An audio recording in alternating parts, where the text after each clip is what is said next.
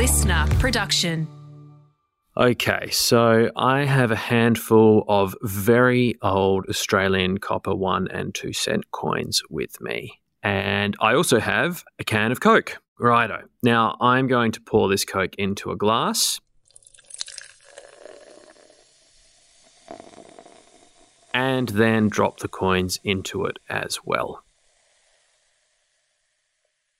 I'm Matthew Aegis, science journalist at Cosmos magazine, and the reason why I'm doing this little experiment is because, possibly like you, I was always told that cola is pretty good at cleaning old coins, at least ones made from copper. I'm going to dive into the urban legends around these popular fizzy drinks, and we'll check back at the end of the episode to see how it went.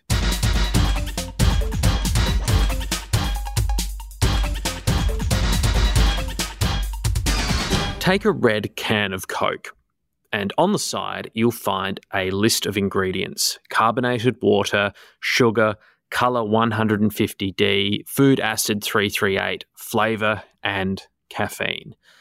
9/10 of your can of Coke consists of carbonated water, and that carbonation is what gives you the fizz. Sugar, it goes without saying, sweetens the deal. There's a lot of it in cola drinks. How much? Well, we'll come back to that. Colour 150D is what turns your beverage brown. It's made by heating sugar in a process called caramelization in the presence of sulfite and ammonia. You'll find about 9.7 milligrams of caffeine per 100 mils as well. And if you recall our episode on caffeine, this is actually less than the amount of caffeine you'd get in a cup of instant coffee. Food acid 338 is phosphoric acid. Now, this is one of those wonder chemicals which has a range of applications, from fertilizer to cleaning tiles to treating water to making propylene, as a food antioxidant, in making yeasts and gelatine. The small doses added to your cola is what gives it a tangy taste. All cola brands have these substances as the base of their products. Where they differ is what gives them their unique taste and flavour. And flavour can be a vexed issue.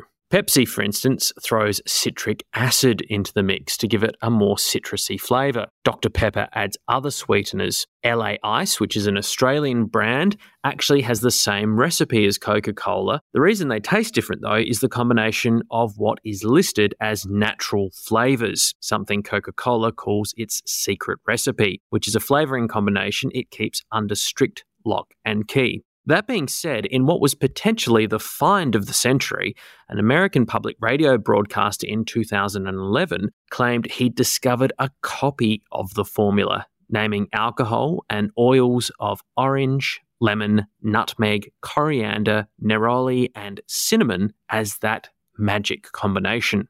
But taste and recipes for the world's most popular fizzy drink can also change region to region. In the 80s, the US swapped sugar for high fructose corn syrup, mainly because this sweetener was cheaper. It's the reason why in Mexico, where it's still made with sugar and served in glass bottles, Americans say Coke tastes different, or even better. Despite lots of assumptions that the corn syrup itself is less healthy, University of California metabolic researchers conducted a controlled study serving participants 3 meals containing sucrose sugar or corn syrup equivalent to 25% of their daily energy needs, or artificial sweetener, for 16 days. They found that basically both sucrose and corn syrup are as good or as bad as each other. They have the same calorific content per gram, and overconsumption of either sugar or corn syrup was found to contribute to insulin sensitivity and concentrations of circulating fats, lipoprotein, and uric acid in blood samples. Probably one of the biggest questions that people have about cola drinks is the impact they have on your body. The fact is, too much sugar is not good for you. The World Health Organization recommends limiting free or added sugars to no more than 10% of daily kilojoule intake. Australia's Food Standards Authority suggests this is the equivalent of 12 teaspoons of sugar, and New South Wales Health considers a level teaspoon to be the equivalent of 4 grams of sugar. So that means in Australia, a 375 millilitre can of Pepsi contains 40.9 grams of sugar, just over 10 teaspoons. A can of Coke has slightly less than 10 teaspoons. If that doesn't sound great, you're right. Sugar is basically high on energy and low on nutrition. It won't give you much health benefit. That fast energy is, of course, handy if you're about to, say, go running, but not so useful if you're sitting at your desk all day. And the cola brands do point this out on their websites. In response to the UK introducing a sugar tax 5 years ago, brands opted instead to shrink the package size to sell their products at the same price, while also upping the size of their sugar-free products. Those products use artificial sweeteners to replace carbohydrates with imitation sugars. These provide all the taste but none of the calories. However, that isn't necessarily a good thing either. In 2022, researchers from the University of Paris studied diets among 100,000 French adults and suggested these substances also hit the waistline and were implicated in increased heart disease risk. A study from researchers in Israel also pointed to artificial sweeteners interfering with the human microbiome and, in turn, influencing blood sugar levels. So unsurprisingly, the sweet stuff isn't great for you in such high quantities, whether it's real or a sugar substitute. Multiple pieces of research over decades have shown that excess sugar intake can lead to a range of health risks like obesity, heart disease, tooth decay, and fatty liver disease. Now, our little experiment should be ready soon, but there's probably a few others you've heard about which can tell us a little bit more about what some people might call American champagne. One famous one practiced by kids around the world is getting a Mentos, or Mentos to use the American pronunciation, into your bottle of Diet Coke and watching it erupt in a flurry of beige-coloured foam. You'd probably expect this to happen thanks to some special chemical within the Mentos shell, but not quite. Rather, it's because of the tiny cavities in that soft mint shell that are too small to be seen by the naked eye. These provide places where the dissolved carbon dioxide within the Coke can combine and return to a gas state in the form of tiny bubbles. This builds immense pressure inside the bottle almost immediately. As the heavy Mentos sinks to the bottom, all of this CO2 is essentially forming at the base of the bottle. This causes all the liquid above it to fizz up and burst upwards under gassy pressure.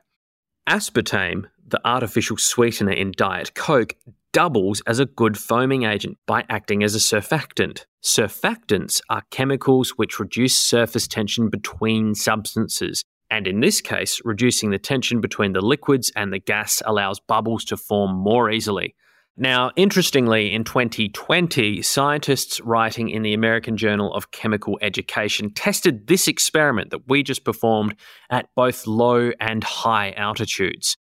They found that more foam was produced when the experiment was performed at levels of the low atmospheric pressures that occur above 10,000 feet from sea level, at least compared to higher atmospheric pressures at and below sea level. Okay, let's test how our little experiment from the beginning of this podcast went. I'm just going to take them out.